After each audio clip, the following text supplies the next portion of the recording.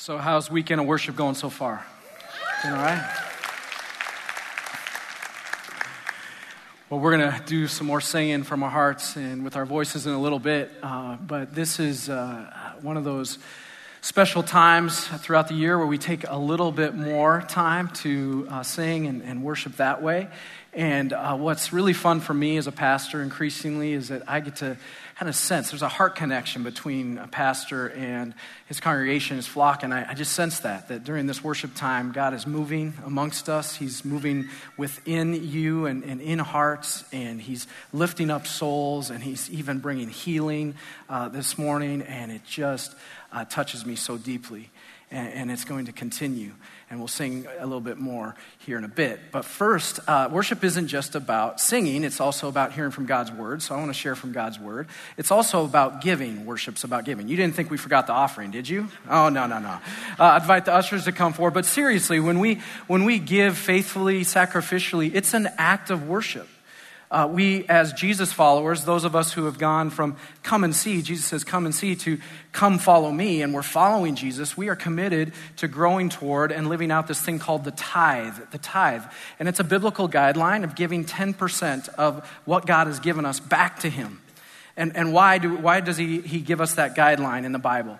It's because, two reasons. One is it provides for all the ministries that take place through his church. This church and whichever church you might be a part of. But this church, it funds the ministries. It makes all the ministries possible that touch thousands and thousands and thousands of lives. And so as we grow in our giving, we'll all, get to see that increase, that multiplication of more and more lives being touched. But that's not even the main reason that God calls us to this biblical guideline of tithing. Not just to provide, but to protect. Protect who? Protect you. The giving of the tithe is to protect you from greed, protect you from finding security and identity in money, to protect you from making money into an idol.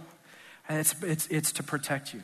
And God loves you that much to give you loving guidelines like this. And not making idols, the second commandment. We're in this series called The Field Guide to Real Life, a study of the 10 commandments. And we've looked at the first 3 commandments. We're going to look at the 4th commandment this morning for a few moments. Again, a little bit shorter message because of our extended worship time. The 10 commandments are not just a bunch of dusty old rules, right? That's not the right way to think about them. We may have been led to believe that they are. And the 10 commandments are not a list of rules that take the fun out of life. Right? The 10 commandments actually show us, God shows us through the 10 commandments, how to live life, how to actually live life. See, it's false thinking to think that freedom is not having any boundaries or any guidelines in life. That's not freedom, that's chaos. It leads to destruction, right? I heard this quote recently from a pastor named Tim Keller. He said that freedom isn't the absence of restrictions. It's about finding the right restrictions, right? To guide your life. And that's what the 10 commandments do. They show us how to live free. Does anyone want to live free? That's what the 10 commandments show us. The first time the 10 commandments were given on Mount Sinai through Moses to the Israelites, they were 2 months removed from slavery.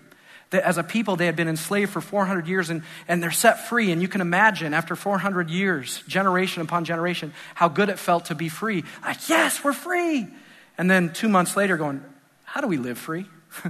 Right? How do we live free? It's like the kids are getting out of school on summer vacation. They're like, yes, we're free.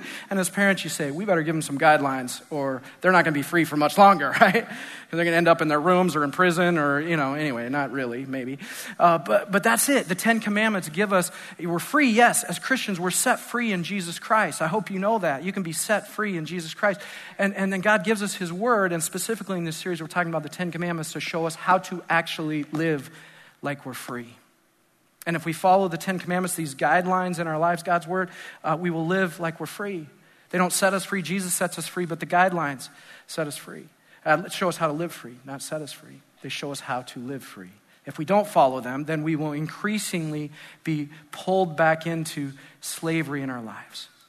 And God doesn't want that for us. Certainly true of the 4th commandment, which is remember the Sabbath day and keep it holy. We were just singing about that, weren't we? Keep it holy. The 4th commandment is remember the Sabbath day and keep it holy. Now, there are two places in Scripture where we can find the Ten Commandments. One's in Exodus 20, and one is in Deuteronomy 5. In Exodus 20, it's the account of the Israelites first receiving the Ten Commandments. Deuteronomy, this account is of Moses giving a sermon 40 years after they received the Ten Commandments, right before they are about to enter the Promised Land. And we're going to read the fourth commandment here. By the way, it is the longest, it's given the longest description and explanation of all the commandments. And maybe that's because the fourth commandment is the most unnatural, the most challenging to live. Remember the Sabbath day and keep it holy. And maybe in some ways, given this explanation, one of the most critical. So verse 12, it says, observe the Sabbath day by keeping it holy as the Lord your God commanded you. I want to unpack a couple of Hebrew words there. Let's stop there for a moment. The word Sabbath or Sabbat in Hebrew means to stop, to cease. To cease what? To cease working. To stop working. When we observe the Sabbath day, remember the Sabbath day, we stop working. We stop to rest. And there's even this sense in that word of Sabbath of taking delight in our lives, of taking delight in creation, of stopping, you know this phrase, stopping to smell the roses. Literally, figuratively stopping and enjoying the beauty and the blessings that God has placed. Some friends invited us out to Prior Lake the other day, and we were out swimming, me and the boys swimming in, I don't know where Jen was, she was in the boat, but we were swimming, and I was like, this is Sabbath. Like enjoying God's creation, enjoying the beauty of God's creation. The word that is translated holy there is kodesh or kadosh, and it means to set apart, to set aside.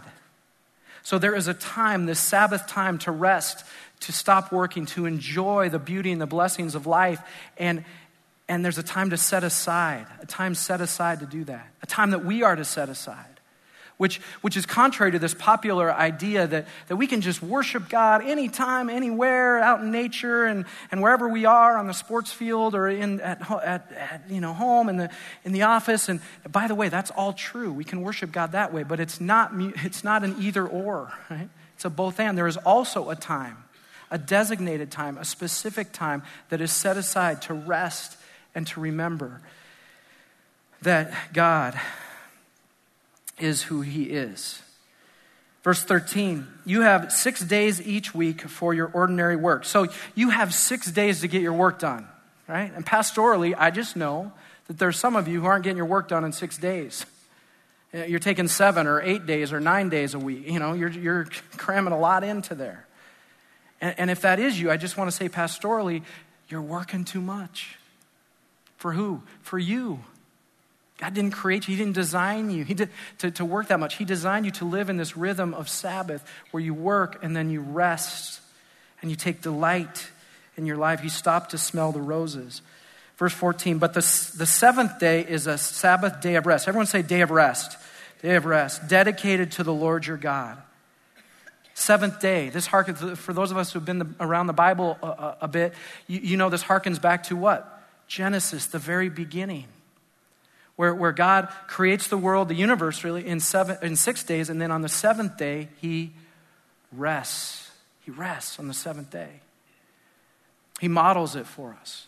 I read something in preparation for this message that suggested, and we often think when we read the creation account that human beings are like the crown of creation. Right? He creates everything else. God creates everything else, and then it's not complete because human beings haven't been created yet. Human beings are created, and that's the crown of creation, the kind of the cherry on top, and we'll go, yeah, we like that, right?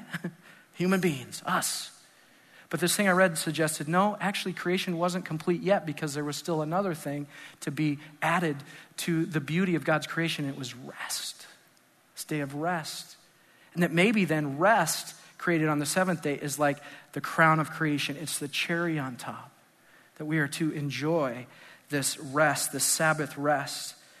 Verse 14 goes on that day, no one in your household may do any work. This includes you, your sons and daughters, your male and female servants, your oxen and donkeys and other livestock, and any foreigners living among you. All your male and female servants must rest as you do.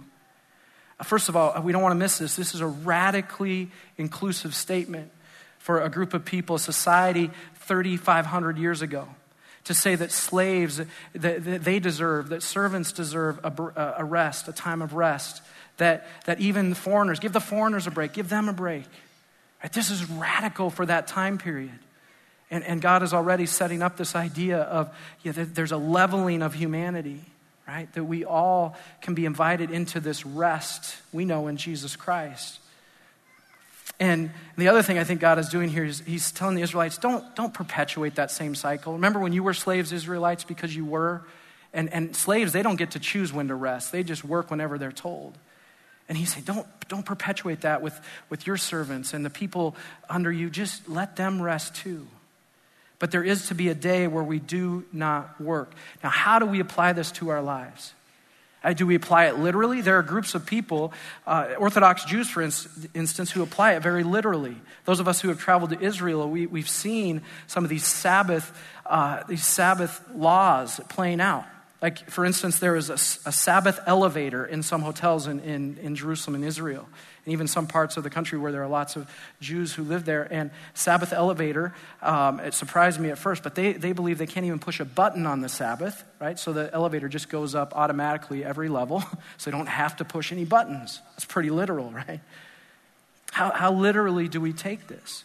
Well, that question, or any question, we always do well to look at, what did Jesus do? As followers of Jesus, what did Jesus do? And as we read about Jesus and how he handled the Sabbath, he wasn't quite as literal or rigid about the Sabbath as some of the religious teachers in his day were. He healed on the Sabbath. That was a no-no in his day. He plucked some grain and fed his disciples on the Sabbath. That would have been considered work, a no-no. So he wasn't as rigid or as legalistic about it, but make no mistake about it, Jesus didn't reject the Sabbath. He still followed the Sabbath. He honored the Sabbath. He regularly worshiped in the synagogue and in the temple at times, and he regularly removed himself from work to rest, to be with God, to remember that God is who he says he is. And so that's how Jesus handled it, and therefore we are too as well. To not be super rigid and literal and, the Sabbath elevator thing. I'm not saying that for that we don't need to think through some of these aspects of our lives, but we can kind of have a little more freedom, and yet if we want to live a real life, a life that is full, a life that is free, we can't reject the Sabbath. We can't reject. Why? Here's why. Verse 15, remember that you were once slaves in Egypt, but the Lord your God brought you out with his strong hand and powerful arm. That is why the Lord your God has commanded you to rest on the Sabbath day. That is why. Why? Because you were once slaves. And he's saying, rest on the Sabbath because you are no longer slaves, people of Israel.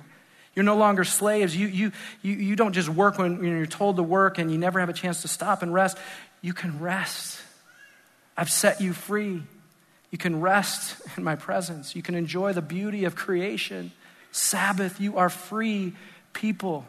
And we too, as people have been set free by Jesus Christ, we are not slaves. Sabbath is a way of remembering we are not slaves to work. We are not slaves to our calendars. We are not slaves to activities. We are not slaves to the ways of this world. We can rest as free people. But it ain't easy, is it? It ain't easy.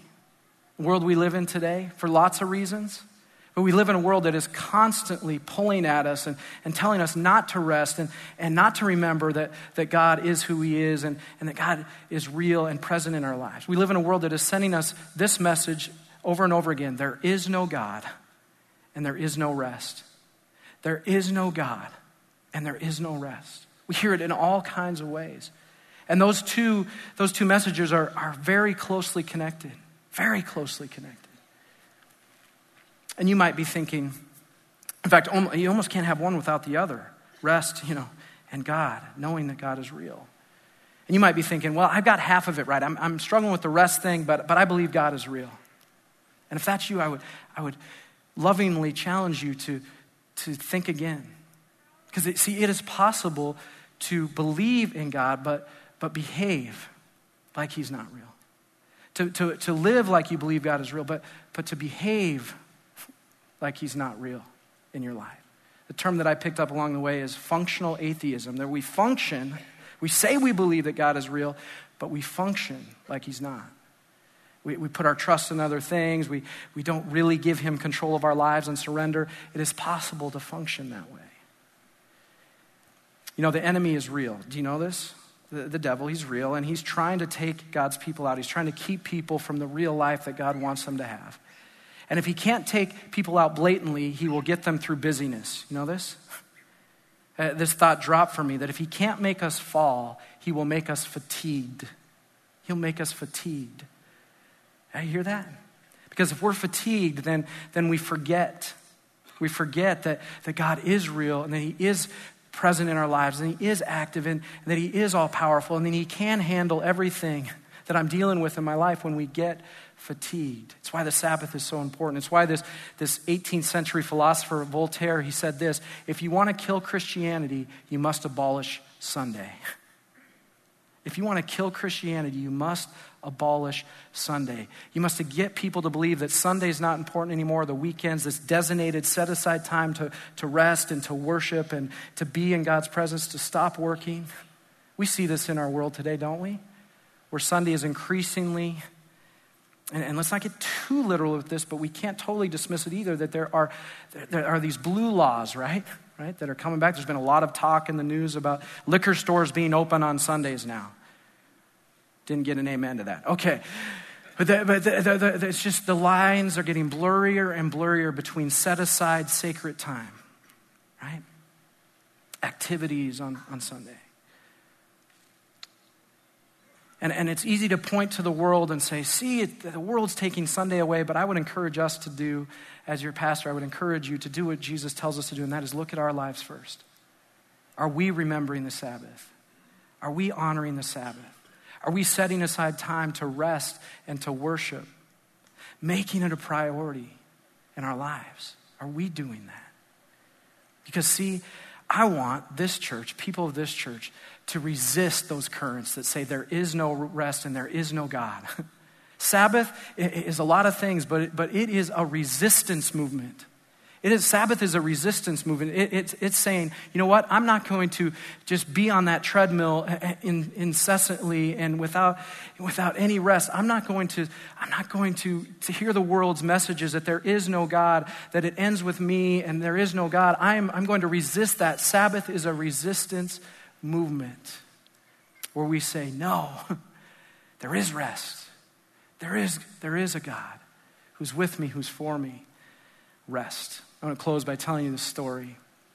In my own life this past week, many of you know that I regularly take a dog day alone with God. Dog, right? It's hip, dog.